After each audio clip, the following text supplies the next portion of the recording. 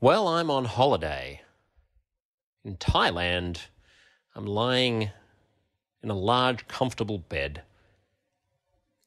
in a fancy resort in Phuket, and it's spectacular weather, and there's an infinity pool overlooking an idyllic beach with palm trees on it, and the glistening blue Andaman Sea stretching as far as the eye can see before me. I hope that made you feel some combination of jealousy and also a wistful yearning to get back to travel. I'm taking time out of my holiday for the provision of some wonderful podcasting material, as you can tell. I pre-recorded this episode, so all I need to do now is talk to you here about an insightful, about the insights that I've gotten from traveling to Thailand and how they pertain to COVID. This is a sort of a microcosm of what is wrong with the bureaucratic, well, I suppose right and wrong with the bureaucratic approach to the coronavirus at this late stage in the game. It doesn't feel like a late stage in the game in Thailand. They're currently experiencing their biggest surge ever, which is nothing like the kinds of surges that we saw in the United States or even in Australia over the southern summer when Omicron was going crazy and everything was open.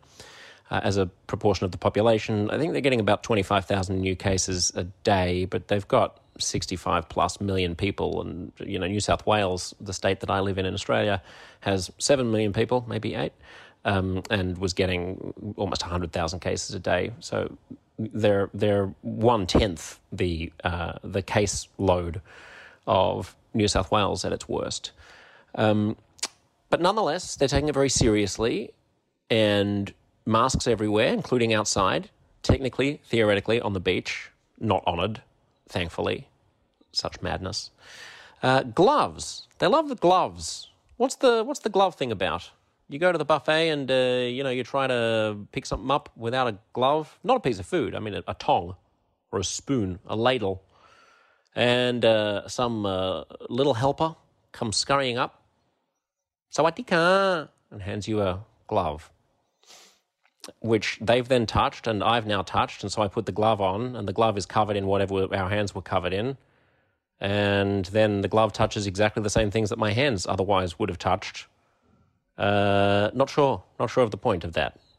Unless I'm going around coughing into my hand and blowing my nose into my hand and then immediately touching things, and the glove comes on in between the cough, and then I never cough into the glove, then I suppose it has utility. Doesn't seem like a good cost-benefit trade-off to me, but nonetheless.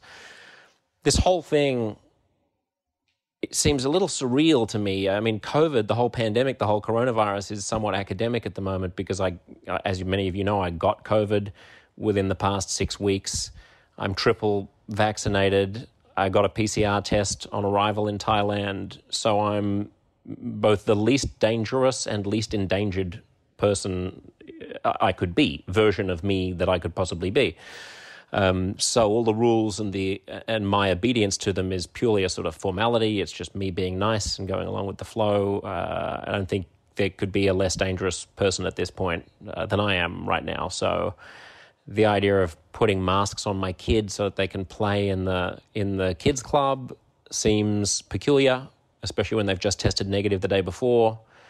But hey, I'll roll with it.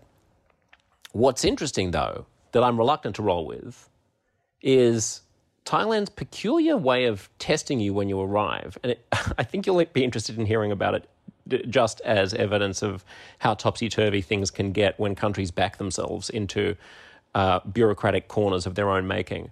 So last year, Thailand created this experiment called the Phuket Sandbox. Phuket is their most popular tourist destination. It's an island, so it's easy to contain.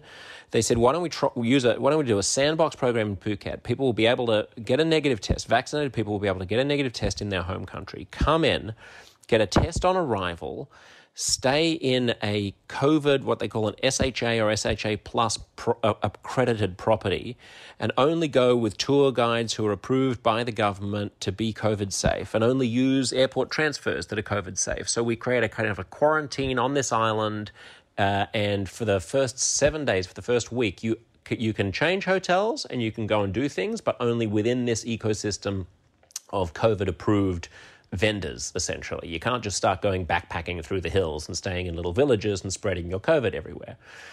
Then they realized that maybe that was a little harsh, because you also had to get a second test on day 6, I think it was, and then on day 8 you were able to be released and travel around the rest of Thailand, which seemed onerous.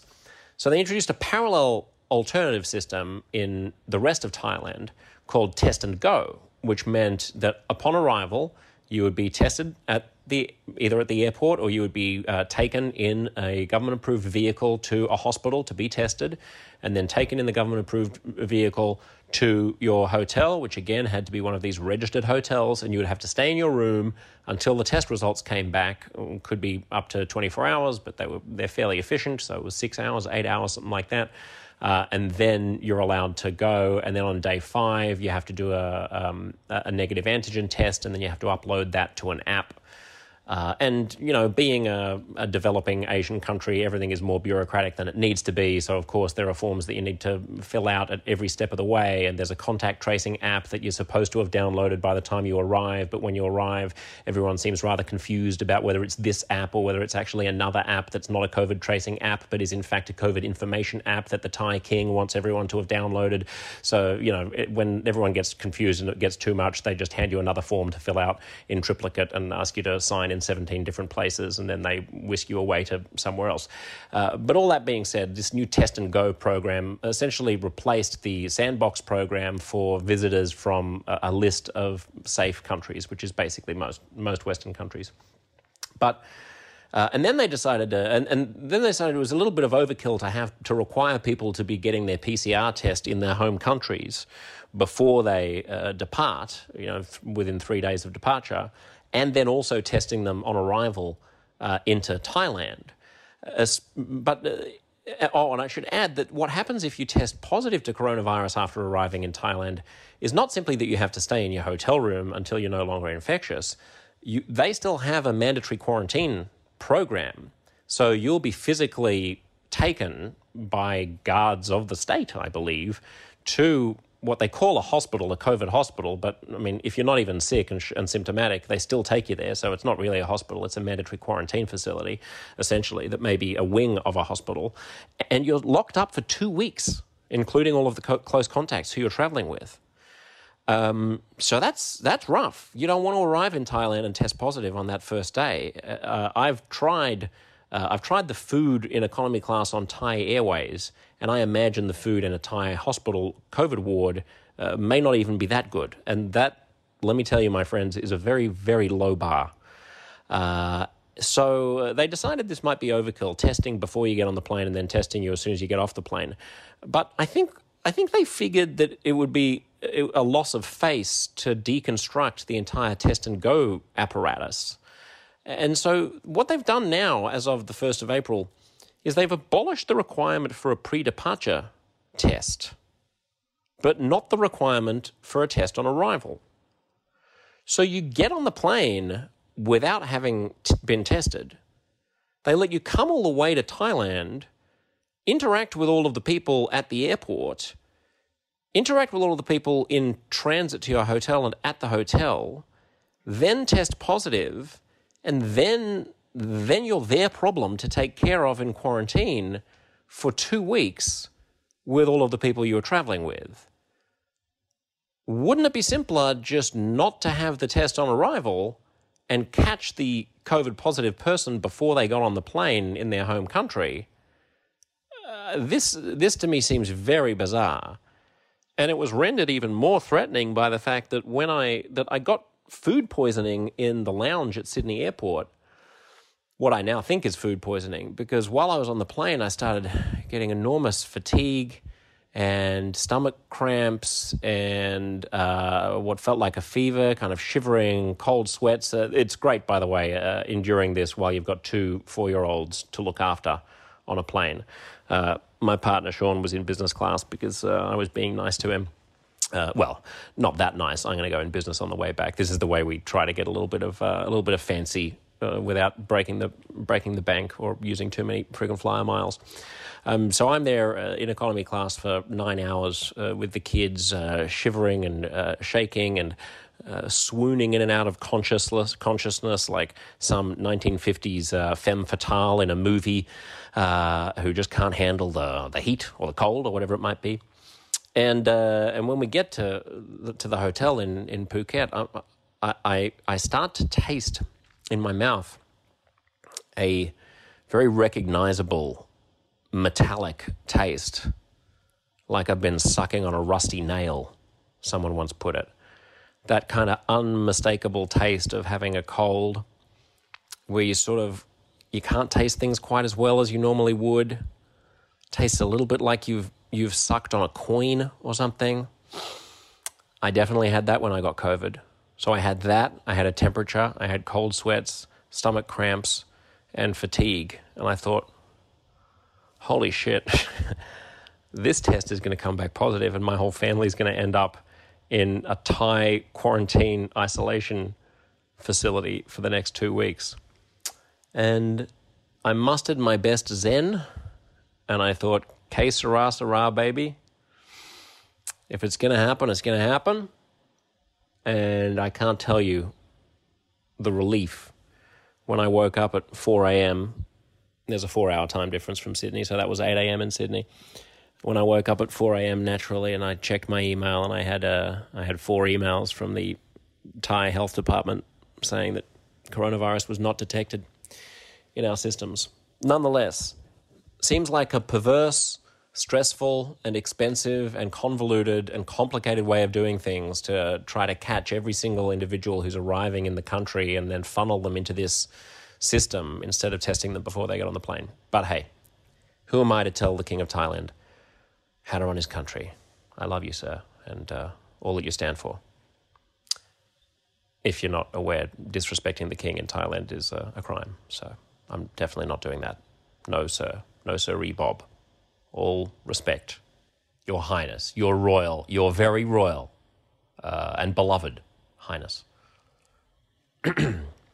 Anywho, I suspect that such strange and peculiar and convoluted systems of governance would be less likely to arise and less likely to endure if someone within the echelons of power was willing to say, maybe instead of just retaining through inertia the system that we devised at one point in the pandemic, we should be nimble enough to course correct.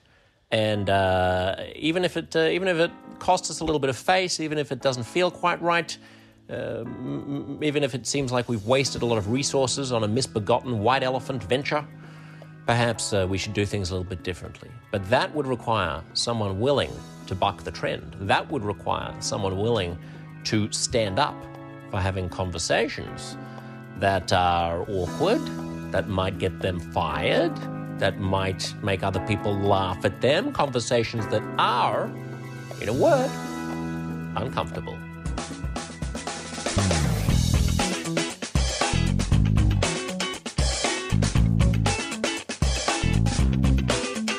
Today on the show, when the Ukraine crisis first happened and Putin invaded, and I was shocked, I hit up some of my European friends to say, who should I speak to about what the hell is going on? Who is the best? Who is the most knowledgeable about international affairs? And especially how Europe can and should respond to this? Because I've always believed and still believe that really ultimately the solution here, the way to either avoid or blunder into global calamity is going to come from Europe, from European solidarity. That's where the rubber meets the road in terms of Ukraine, Russia, and the West. And several people said you must speak to Natalie Tocci. She's an Italian political scientist. She studied at University College in Oxford. She got her PhD in international relations at the London School of Economics.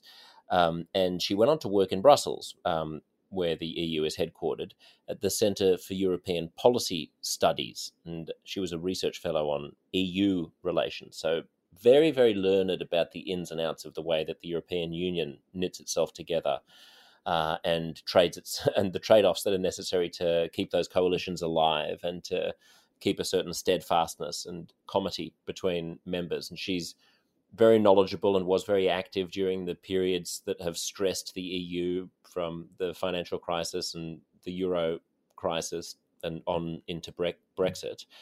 In 2014, she ceased being an academic and became an advisor in the Italian government in the foreign ministry, the equivalent of the State Department.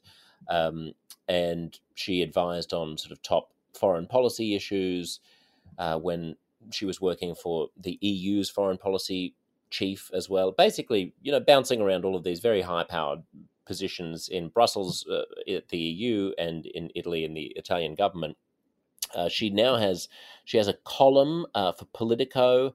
She has all kinds of awards on European foreign policy. She's an honorary professor, and she really gets it, specifically the stakes that currently exist for Europe and for the West, let alone for Russia, and of course for Ukraine.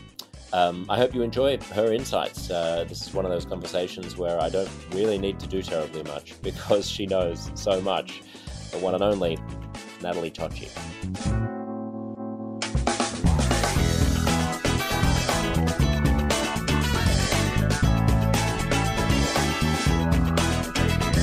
Yeah, I had cereal and coffee and a juice. That sounds great. And it's raining. Oh, tell me about the rain. It is. It's been incredible here in Australia. I don't know if it's made the news over there, but there are huge floods.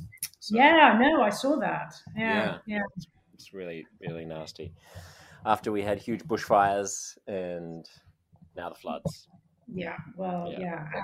well, one can only expect this to continue, unfortunately. Yeah, exactly. I know. That's what everyone feels like. Is this a new normal now? Exactly. Yeah. Yeah. Let's get straight into it. I'm interested in your thoughts about. Let's start with worst case scenarios. I find myself always thinking, what if Putin wins, and what does that look like? Hmm.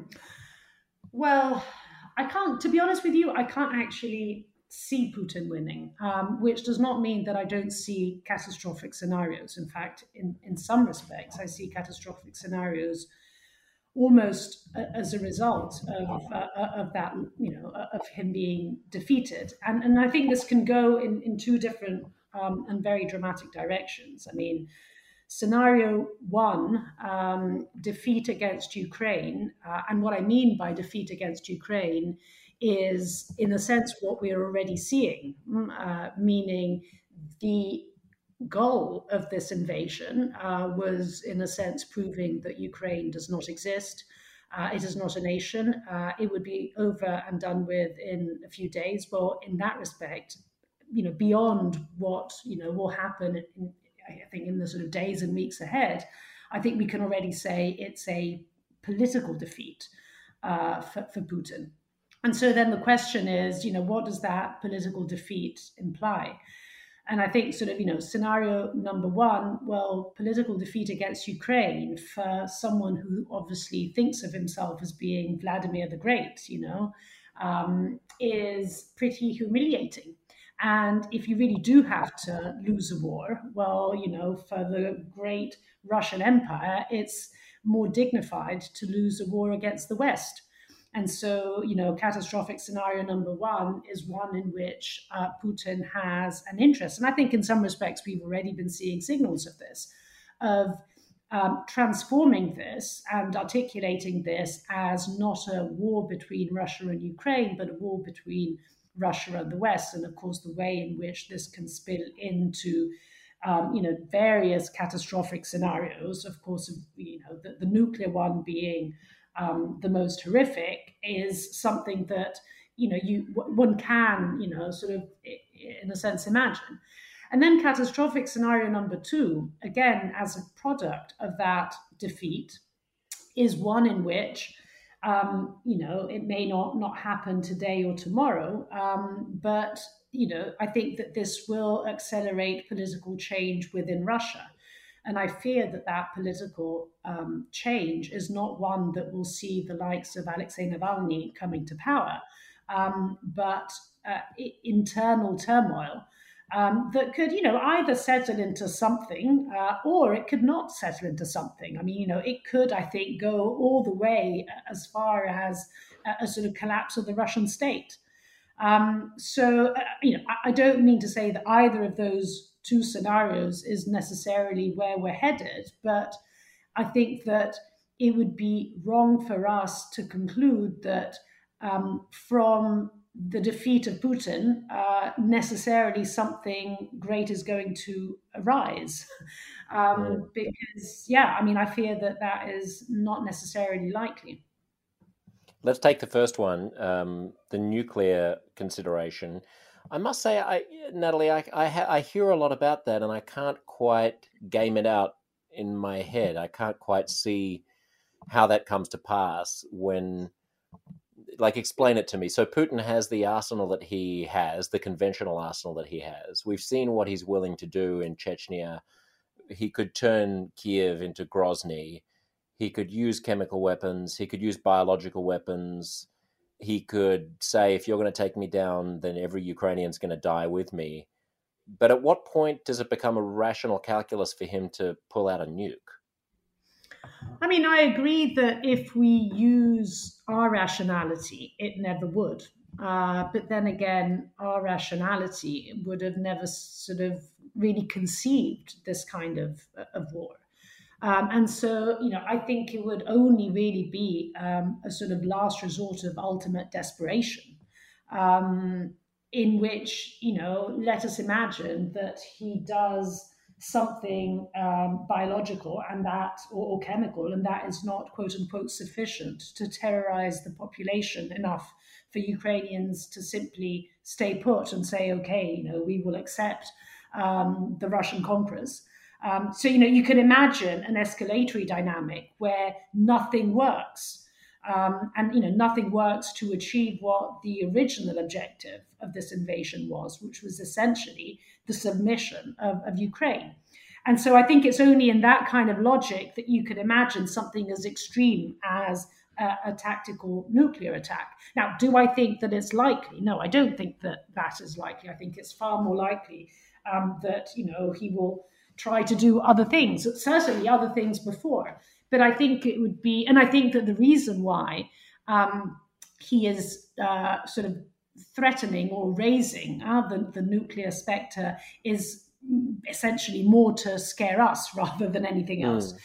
So I don't think it's likely. But then again, I don't think that we should dismiss it either, simply because normally dictators, you need to kind of listen carefully to what they say and the words they use, because they often end up actually doing what they say. And this is the most dramatic thing of all. So I just think that we should be conscious of the fact that, irrational as it may look like, the rationality that we're talking about is not necessarily one that belongs to us, which does not, I don't mean to say that Putin is irrational. I think that the rationality that drives him simply stems from a very different idea and kind of value base and ideology from the one that we think conceivable, essentially.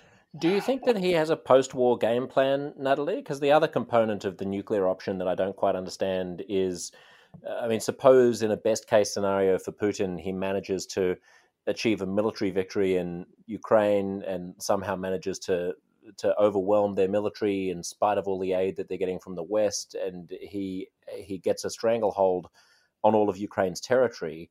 Now he has to occupy a country. He has to assume that either most Ukrainians are going to go along with that, or he's going to be able to so brutalize them into submission, which largely he did to Georgians, that they will have lost the will to fight or the will to live. If you detonate a nuke in that territory, is he expecting his Russian civil servants to be administering a nuclear wasteland? I mean, I agree. I mean, I think, if he were to come to something like this, it would be really the product of an extreme calculus, which rather than stemming from, what am I going to do the day after, stems from how am I going to avoid my own demise, which, of course, when we talk about dictator's demise essentially means death. So I think it would really be a kind of a last desperate act, if you like, and therefore not one which is really kind of driven by sort of what am I going to do the day after, but how am I going to survive today? Maybe even something on the way out the door. I mean, the only conceivable scenario, as I hear you talk, that I could imagine it happening is if he's literally withdrawing, and it's like, well, fuck you guys. Exactly. You're not going to have a country anymore. Precisely. Okay, so let's go to the second horrendous scenario that you pointed to, although less horrendous potentially, the sort of collapse of the Soviet state, the end of Putin's reign, the replacement of the current government with something else, potentially a revolution. How do we get from here to there? What happens in between? Well, yeah, that's the real. I mean, that's the $1 million question. I mean, I don't know Russia enough to kind of think through how this could play out. I guess my main point here is that I don't really see, to be honest with you, a revolution. I don't see public opinion being up in arms, demanding kind of revolutionary change. If by revolutionary change we mean some sort of democratic change. Obviously, there is, I think, a very deep discomfort amongst certain segments of the population, but essentially we're talking about numerically at least small numbers. So I don't think that I can't quite picture that. I can't quite picture a revolutionary change. What I can picture, though, is a scenario whereby almost regardless what happens, and what I mean by regardless what happens is even if one gets to some sort of ceasefire, unless it's a ceasefire that really sees Russia withdrawing completely, which I think is unlikely. That kind of scenario is one which still, I think, sees sanctions being kept. I think that in a sense, we've already gone beyond the point of no return in many respects with Putin, and until Putin remains in power. So here you have a situation whereby, even in the quote unquote non-catastrophic scenarios in which some sort of low-level warfare continues, sanctions continue, and therefore the sort of pain that is being inflicted, economic pain on Russia, continues. Now, surely that is going to accelerate some sort of change within the Russian state. Now, it is not obviously a change that one can imagine being quote unquote limited to the top, largely because the top that we're talking about, with the kind of verticalization of power that we've seen, as in a sense a sort of autocratic regime has gradually morphed into a dictatorial one. So I don't think that it's simply a question of the inner circle, someone from the inner circle replacing him. Because in a sense, the pyramid has become, something far more vertical. You could imagine the repercussions, shaking all the way down, and how far down that means, I have no idea. But, you do kind of look at Russia and, this is a country which has seen state collapse, a couple of times in, not that many decades, right?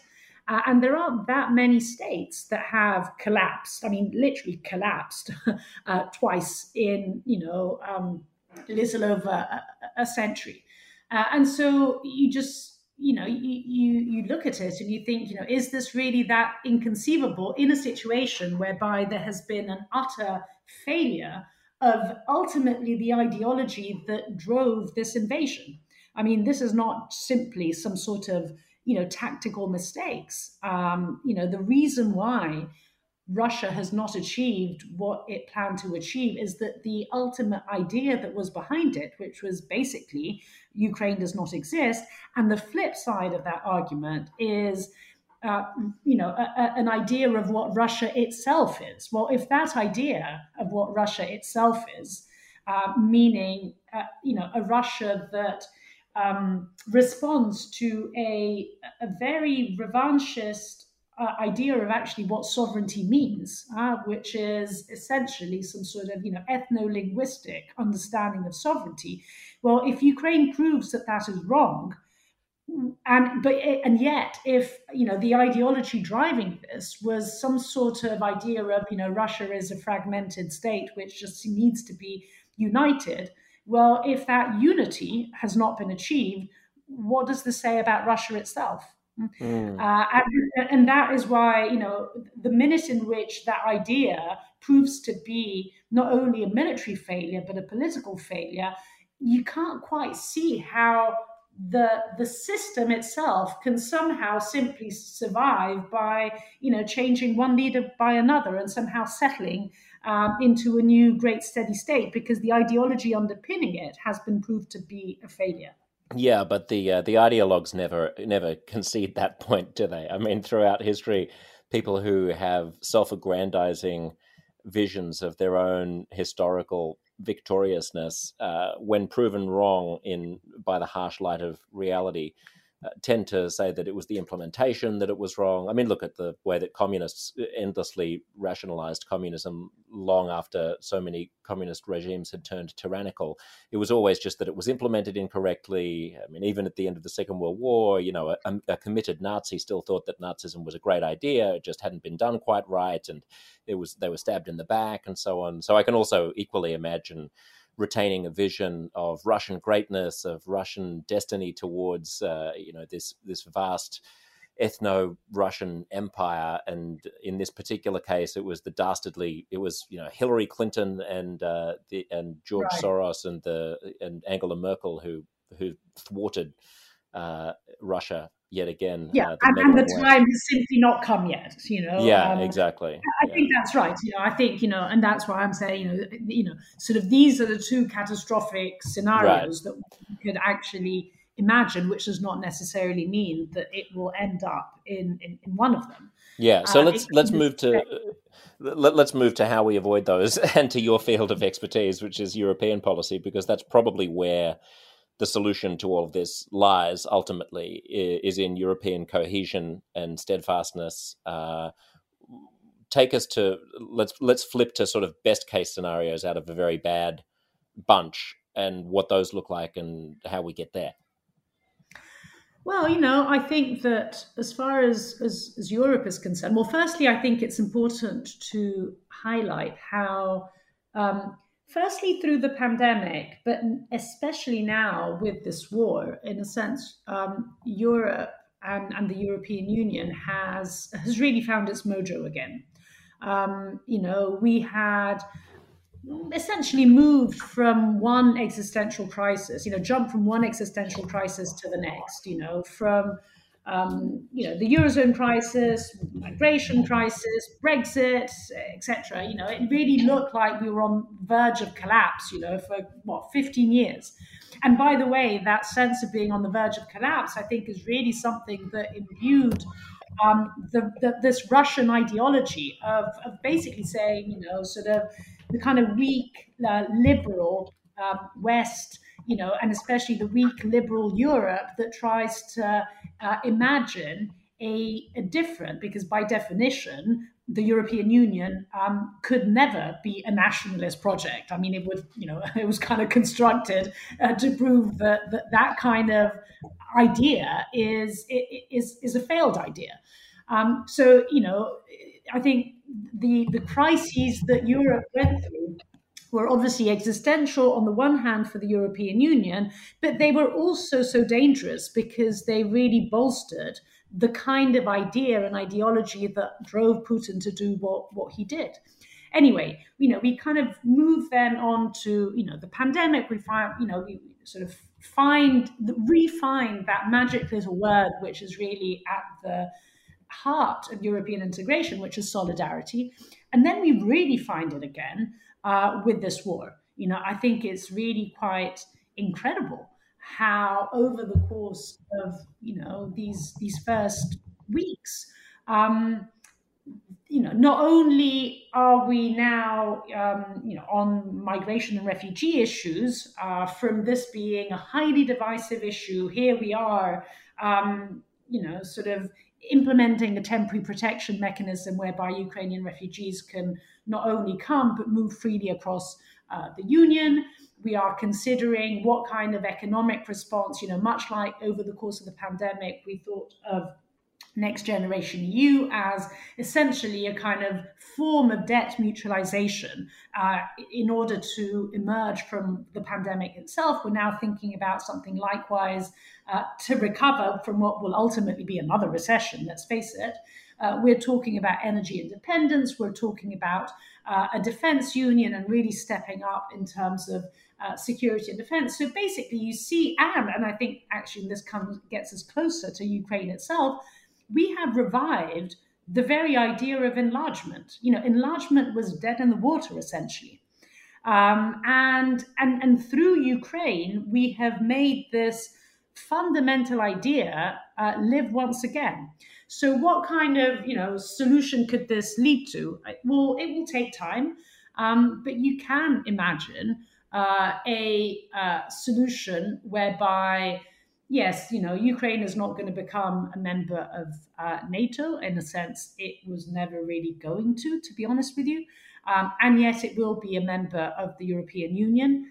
The non-membership of NATO means that this will need to be coupled with strong security guarantees, including from European countries, of course, also the United States, but European countries, the ones that are being mentioned, France, Germany, Italy, as well as the United Kingdom. And I think, again, as a side note, I think this war has also demonstrated to be the first instance of EU-UK cooperation post-Brexit. This has been a very poisonous relationship up until now, and here we are in full sync with the United Kingdom. So I think this is another important piece in the sense of this puzzle. And so, I think the sticky point in all of this is the territorial one, and ultimately the territorial one can only, given that one will necessarily need to be wed to the idea of Ukraine's territorial integrity. I think the territorial piece of this equation is going to, in a sense, be determined by what happens on the battlefield, which is why it is so important to actually support Ukraine's defense militarily, because, of course, the territory that Russia occupies is very unlikely to deoccupy anytime soon. We have seen this happen not only in Ukraine, but across Eastern Europe and the Caucasus. Right. And Natalie, when you say the territorial question is the crucial one, do you mean that the question of whether or not Ukraine can revert to the borders that it had before the invasion or before the Crimean invasion is critical, or simply that Ukraine has to have some territorial component? Because I think it's unlikely for us to expect a world in which Crimea and Donbass end up in Ukraine. Well, I think Crimea, you're right. I think Donbass, it really depends what we mean by Donbass.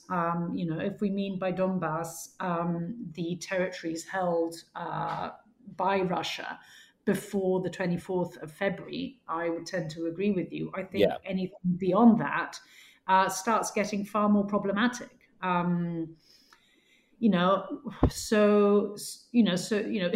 So I really think it's, I really think it depends where we draw that line. Right. It's very easy when we're all shocked and horrified by the audacity of the invasion to find unanimity. I suppose it's not, we should still applaud all of the leaders who've been able to be as steadfast as they have and impose the sanctions that they have and supply and speak with one voice on the military questions as they have.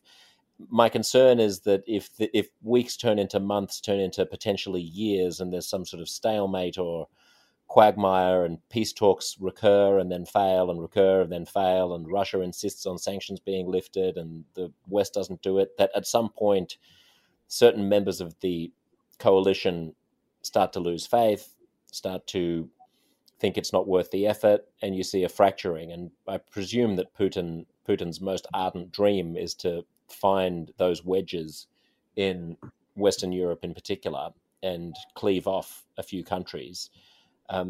Is that likely? If so, which countries would they be? How do we avoid it? Well, I think, yes, you're right. And in a sense, one of the reasons why this invasion, in the way in which it has taken place, has been so surprising is precisely because, it doesn't respond to that kind of logic.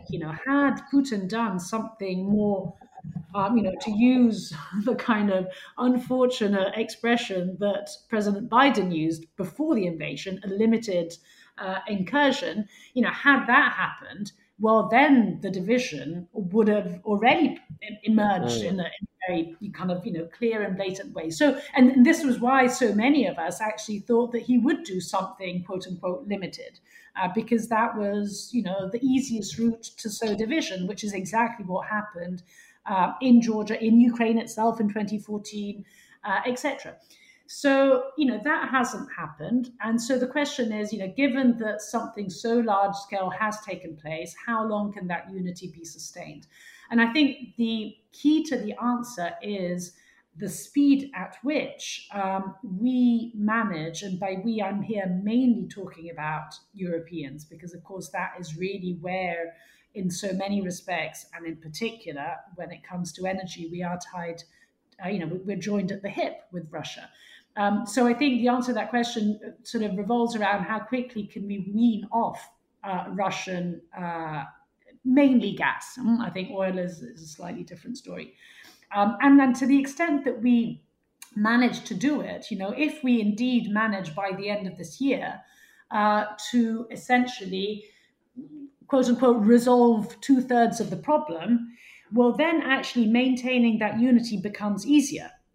Because, basically what we end up seeing is a Russia which increasingly looks either like a gigantic North Korea, or in the best of circumstances, the kind of poor, small cousin of China. Now, if that is to happen, meaning, if that interdependence is, and those dependencies are weakened, they're eventually severed, well, then it's easier to maintain a sort of resolve when it comes to Russia, because we've got less to lose. How do we do that? I mean, I would love it if there was some plan to hastily replace all Russian gas in Western Europe. But I don't know how logistically you do that quickly enough for him to no longer have leverage. Well, we may actually end up in the situation very, very quickly, in the sense that, sort of Putin, I think, as he often does, but this often backfires, tried out the ruble threat. So basically saying, you Europeans, well, in fact, you everyone, if you want to trade in energy with Russia, you've got to pay in rubles. And I think the reason why he did it was, on the one hand, to shore up the Russian ruble, which, as we know, has been essentially collapsing over the last few weeks. And on the other hand, through this move, tried to detour essentially sanctions. Now, we didn't fall into that trap. And we said very clearly, well, no, we will not pay in rubles. And the long-term contracts, mainly gas contracts that we have with Russia, actually do not foresee those payments to take place in rubles. And so we will not do it. Now, at this point, what does Putin do? I mean, he either backtracks and say, okay, fine, I was joking, which normally he doesn't do, or he does, as Lavrov himself hinted at, say, well, we will in that case interrupt our supplies to Russia. So in a sense, if To Europe. they actually, to Europe. Mm. So in a sense, if they act on that threat, they, quote unquote, remove the thorny question that we've been sort of skirting up until now, which is the embargo question, because they would basically self-embargo, right? Right. So, we And could that's, end Natalie, that's not catastrophic to Germany. I mean, I guess we're lucky that we're coming into spring and summer and that it's not the middle of winter. But Germany would be okay if Russia turned off the spigot completely. No, we would not be okay. I mean, Germany would not be okay. Italy would not be okay. But an argument that I make here in Italy a lot is, what does okay mean, right? I mean, what's the point? What's the comparison? What are we comparing not being okay with? And now, if we compare not okay with the wonderful world in which we thought that in 2022 we were going to grow at, projections here in Italy, for example, were 5% GDP growth. Well, obviously, we're not going to be okay next autumn. I mean, the summer's going to be fine, but we're not going to be okay next autumn, where essentially we're going to have to sort of engage in, rationing of different sorts. So that's not okay compared to that. But if we compare that not okay with the rationale of these sanctions, and the rationale of these sanctions is stopping Putin, because if he is not stopped, he will continue. Well, the economic costs, we go back to catastrophic scenarios, the economic costs of Putin not stopping, let alone the humanitarian one, but just to focus on the economic costs, are even more catastrophic than, the recession that we could end up in and Right. we won't end up with. But what I mean by could Germany and Italy, would they be okay, is, I mean, old people wouldn't be dying frozen in their apartments because the apartments weren't heated. It would just be expensive. It would be expensive. It would mean burning coal in a very, sort of as if there's no tomorrow for, a year or so. And you've got the coal-fired power plants to do that? Yes. It would mean that Germany would not halt its nuclear power plants as it was expected to do by the end of this year. Italy itself, over the last weeks has been, sort of flying around like crazy. Our energy company, ENI, is very present in North Africa and in Africa. And, the contracts that have now been signed with Algeria, with Qatar, with Congo, with Angola, with Mozambique, mean that the supplies would actually, essentially the supplies would be there. I mean, the question is more a question that has to do with infrastructure. We would have to essentially buy and build. We cannot build that quickly, and therefore buy floating LNG facilities very quickly. I don't want to suggest that this is not going to be very difficult and painful, but we will survive. So I don't think that, as I said, I think that when Scholz talks about a recession, he's absolutely right. I guess what I'm saying is that there will probably be a recession anyway. No. I mean, that's gratifying to me, because I wasn't sure if it was even possible to run these countries without Russian gas, but I'm pleased to hear that it could be. I mean, I don't understand why there isn't, essentially an entirely open wallet, just a fire hose of money. I mean, look, I don't understand why after Crimea and Georgia, there wasn't a fire hose of money going to even building giant cables from the bottom of Italy to North Africa and putting lots and lots of solar panels, coating North Africa in solar panels, and just having a huge, really forward-thinking ways of ensuring Europe's energy that's completely independent, not just of Russia. Well, it's even worse than that. It's even worse than that, because if you look at the 2014-2022 period, our dependence on Russian gas not only didn't reduce, but it increased. And so the question is, why did that happen? And I think there are two explanations for this. There's the sort of historical explanation, which is, and this has been there for obviously a long time, and it kind of dates back to the Cold War, and basically saying, somehow energy can be shielded from politics. And hey, look at the history of the Cold War itself, where across the Iron Curtain, energy was being traded between Europe and Russia and the Soviet Union at the time. So I think there's that, sort of historical analogy, which of course is totally misplaced today, because, what one often forgets is that the Cold War was obviously a Cold War for a reason. It was cold. And it was cold also because the Hot War, meaning the Second World War, was, the Soviet Union and European countries, meaning, countries that won the war, were fighting on the same side. And this is a very different scenario. So in a sense, we're no longer in a post-war era, we're in a pre-war era. So it's a totally different sort of ball game. But that Cold War analogy, I think, informed a lot of the optimism when it comes to Russia, despite the fact that there was very clearly a political deterioration in the relationship. And then the second reason why I think we were kind of why this massive miscalculation came about was that between 2014 and, essentially October of last year, energy prices were very, very low. The first drop in prices came in 2014, actually. And I think in times of low prices, an interdependent energy relationship like the one between the EU and Russia means that leverage is on the buyer's side. It's only when prices are high that leverage kind of tilts towards the seller's side.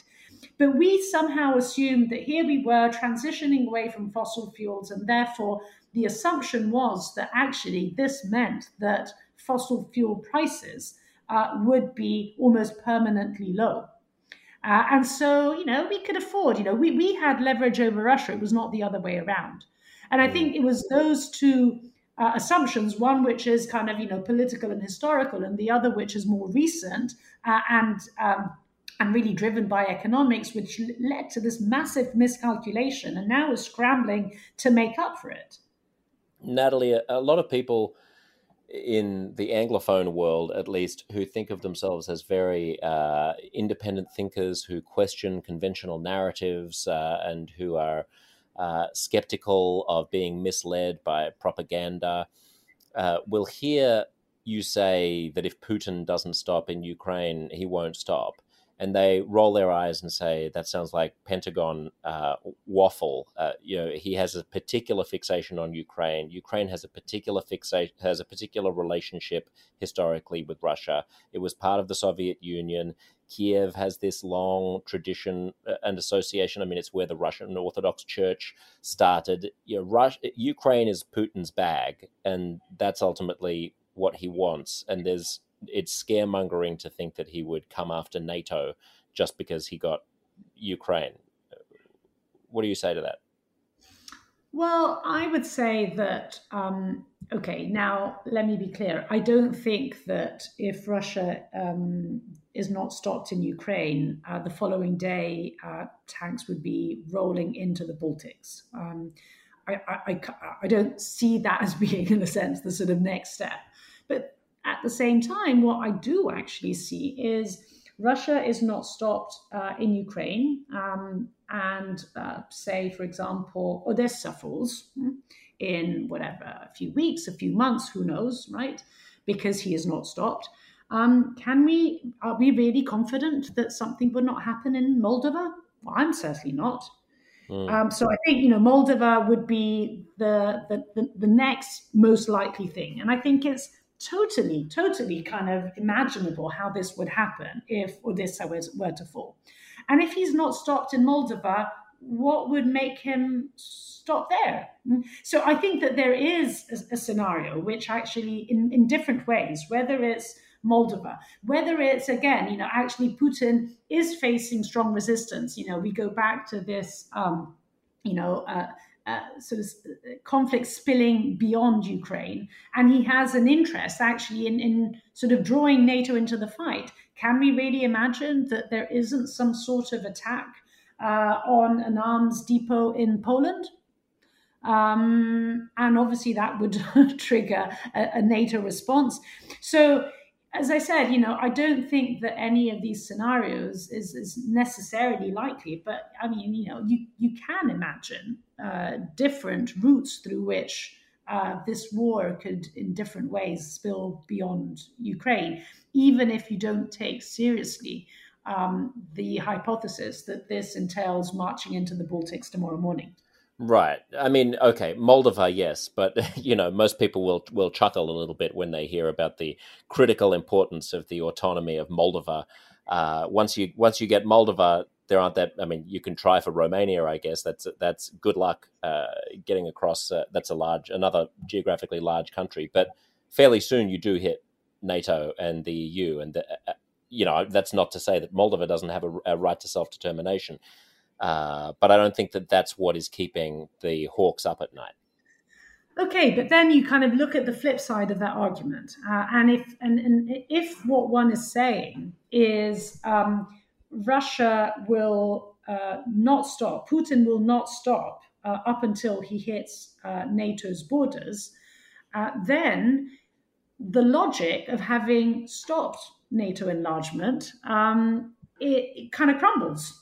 Because if basically what we're saying is, he will go as far as he can go and basically gobble everything up until NATO, up until NATO borders.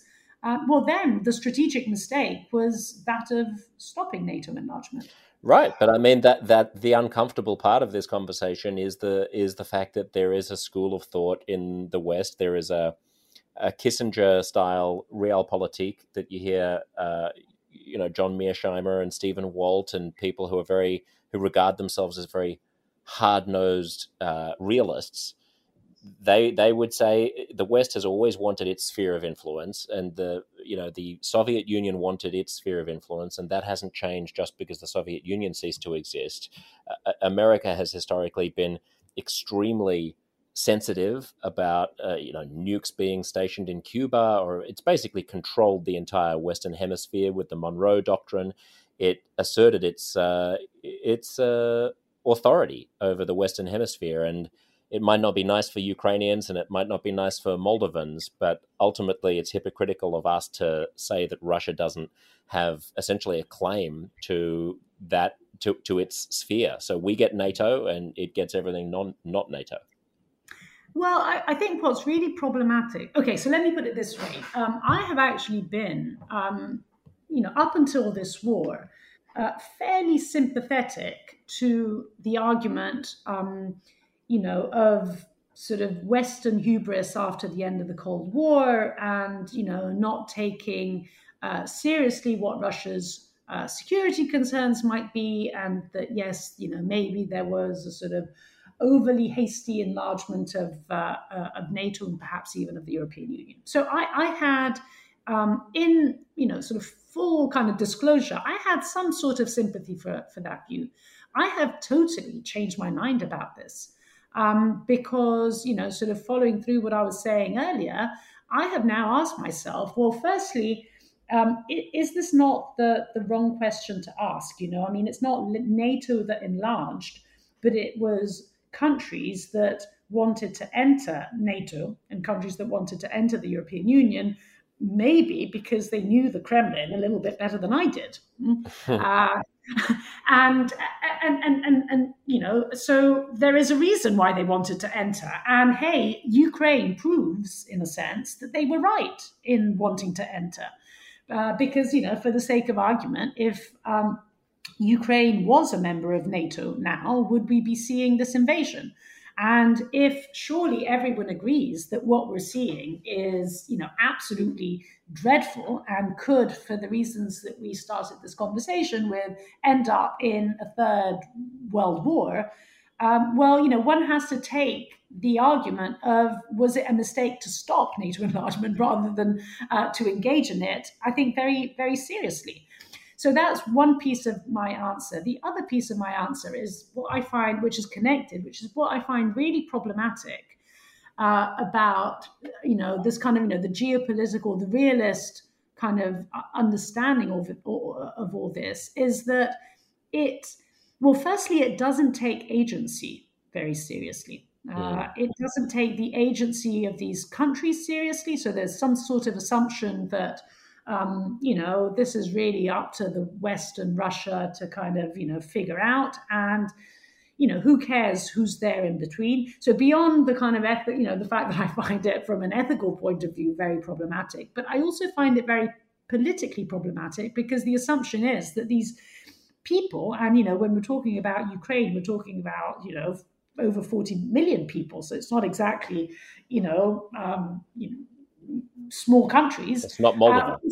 It's not Moldova, it's not Georgia. So, the assumption is that these countries are simply going to stay put, which I think is it's inconceivable. I mean, especially as we are seeing, beyond the way in which obviously Ukrainians have been supported militarily by the West. But when you see those images of, those Ukrainian women trying to sort of stop tanks with their bare arms, well, I mean, this doesn't exactly kind of come across as a country which is going to stay put with a Russian occupation. So I think that even beyond ethics, it just doesn't, not taking seriously the agency of these countries and therefore these people is just analytically wrong. Mm.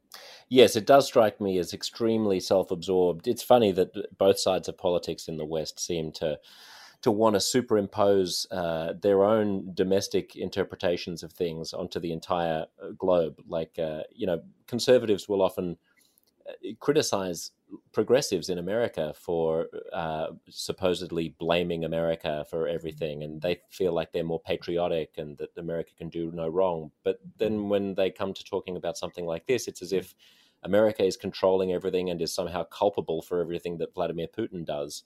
And it not only deprives the Ukrainians of agency, it almost deprives Putin of agency by making him a puppet of whatever America's misdeeds were in the 1990s. Absolutely. Yeah. Okay, let's just think then briefly about an endpoint to this, because we just sort of touched on best case scenarios. Let's talk about likeliest, I guess, scenarios. Can you look, is there any point in looking 5 years out, 10 years out? Oh, very difficult. Very difficult. I guess 5 years out or 10 years out, I cannot see Vladimir Putin in power. So I guess that's one piece of good news. Exactly what's going to happen between now and then, I have no idea. But I can't see that. Having said that, I can see a scenario whereby we need to sort of stay the course. And so up until then, I think sanctions will remain in place. I think that this sort of, energy independence that the EU is building will proceed. So I think in a number of ways, the die has been cast. And then, the sort of the best case scenario, and that die being cast also entails Ukraine gradually integrating into the European Union. And I guess the best case scenario in all of this is, what do we do when eventually the political conditions in Russia arise whereby we will be in a position to rebuild that relationship? And, sort of how to, in a sense, be clear-eyed about it, not be hubristic, perhaps, about it, but engage in the reconstruction of that relationship. I think that point will come at some point, and indeed, it could be in 1, 2, 5, or 10 years. I don't know, but I think sort of the EU and Russia will always share the same continent. So that question sooner or later will, I think, arise. If what Putin wants is a neutral Ukraine, a demilitarized Ukraine, an end to sanctions, and for Eastern Ukraine to either be part of Russia or be independent states or autonomous, I can see some of those. I wonder whether or not sanctions are a deal breaker, whether or not for Putin it would just be beyond the pale for him to withdraw unless there's a guarantee that sanctions get removed. And for the West, it's inconceivable that you would allow him to get away with what he's done without enduring sanctions. Is there a way out of that? Well, I think that, if we imagine a deal that looks like neutrality, I think that it's important to highlight that neutrality means that neutrality and demilitarization are impossible together. So, when we talk about neutrality and we talk about whatever, Austria or Finland, well, these are countries that precisely because they are neutral, they have, fairly strong armed forces. So, I think that when Putin talks about neutrality and demilitarization together, he's basically talking about Ukrainian surrender. So that is inconceivable. You can, though, conceive of a solution which sees neutrality plus security guarantees, plus EU membership, perhaps even with, Crimea, I'm not sure it would be a full-on recognition of Crimea, but let's say Crimea something. And Donetsk and Lugansk, in a sense, kind of, almost park that question. I can't imagine it being resolved anytime soon. And Russian withdrawal, sort of back to the lines of the 24th of February. So that is a conceivable, quote unquote, peace that would come along with the lifting of sanctions. I guess what I'm saying is that solution is an utter defeat for Putin. And that is why I struggle to see it. Right. Which is why I'm so worried. Could you? I've been wondering. Could you have a demilitarized zone in eastern Ukraine? Could you have a guarantee of Ukrainian neutrality?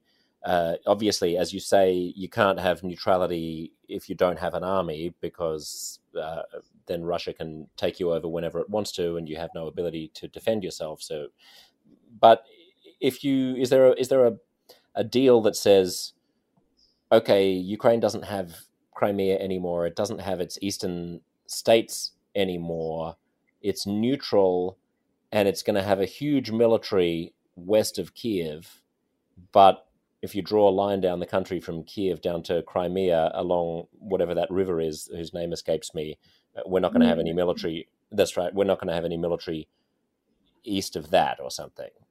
Yeah, I think absolutely. So long as this also means that there won't be Russian troops there either. Yes. So it's a full demilitarization of the East. Absolutely. I mean, let's also remind ourselves that, in a sense, this was what the Minsk Agreement was expected to deliver. And what was that, Natalie? Remind us what the Minsk Agreement was. The Minsk Agreement, which was essentially brokered after the 2014 war, so it was brokered in 2015 between Russia, Ukraine, France, and Germany. Essentially had two main pillars to it, and one was with OSCE monitoring the withdrawal of Russian forces, and on the other hand, or as a flip side to that, forms of autonomy for Donetsk and Lugansk. And the reason why that agreement was never implemented is that it got stuck into a sort of chicken and egg situation, whereby the Ukrainians were not going to deliver on autonomy so long as Russian forces were there, because ultimately delivering on autonomy with Russian forces there, essentially amounted to Donetsk and Lugansk being some sort of fifth column, basically, within the Ukrainian state.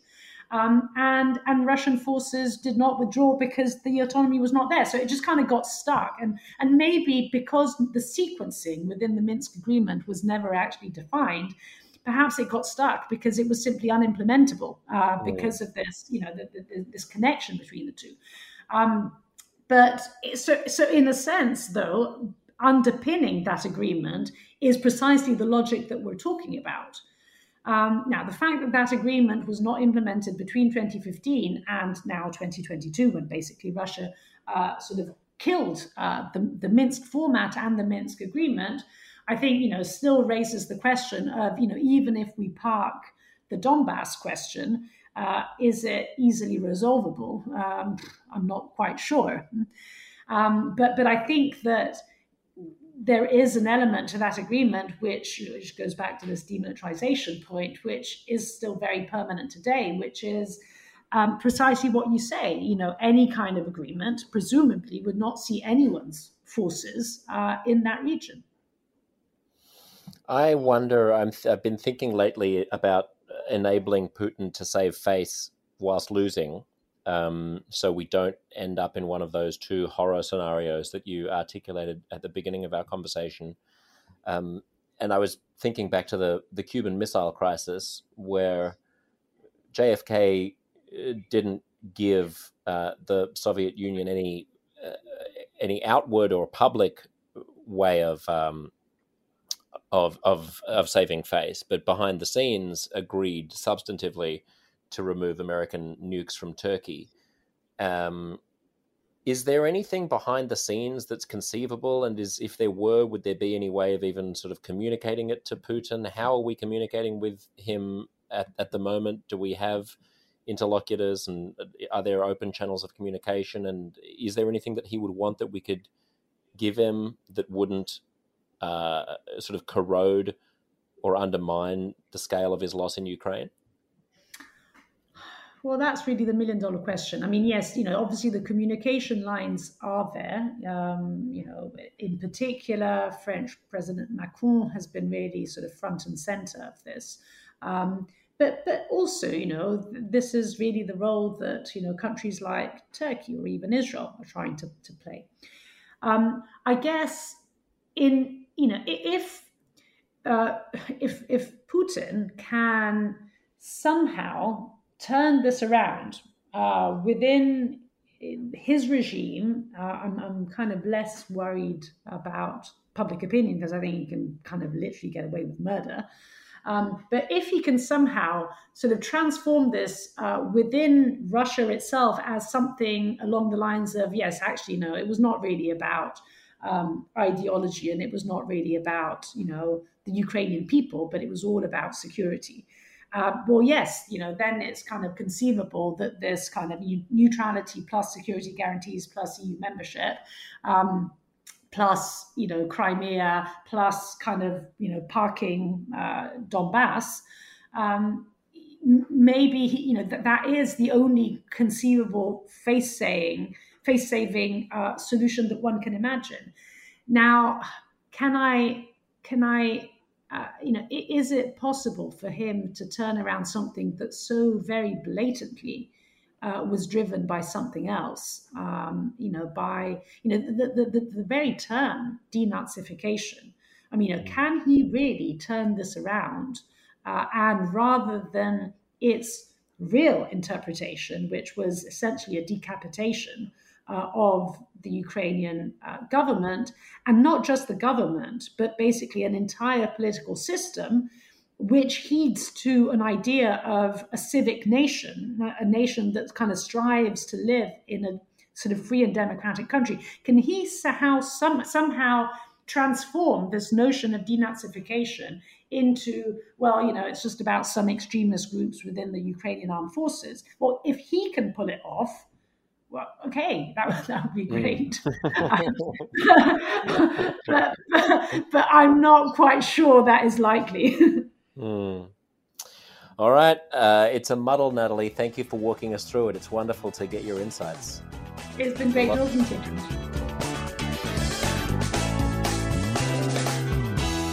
Uncomfortable Conversations is produced by Stefan Postuma. Follow me, Josh Szeps, on Twitter and Instagram for all the latest. May your day be fruitful, your mind humble, your enemies generous, and your conversations perfectly, sparklingly, delectably uncomfortable.